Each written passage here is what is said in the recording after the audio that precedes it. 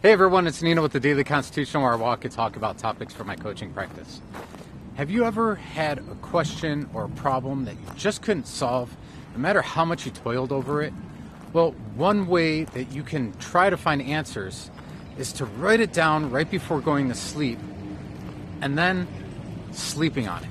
Just letting your subconscious work while you're asleep and see what pops up when you wake up in the morning.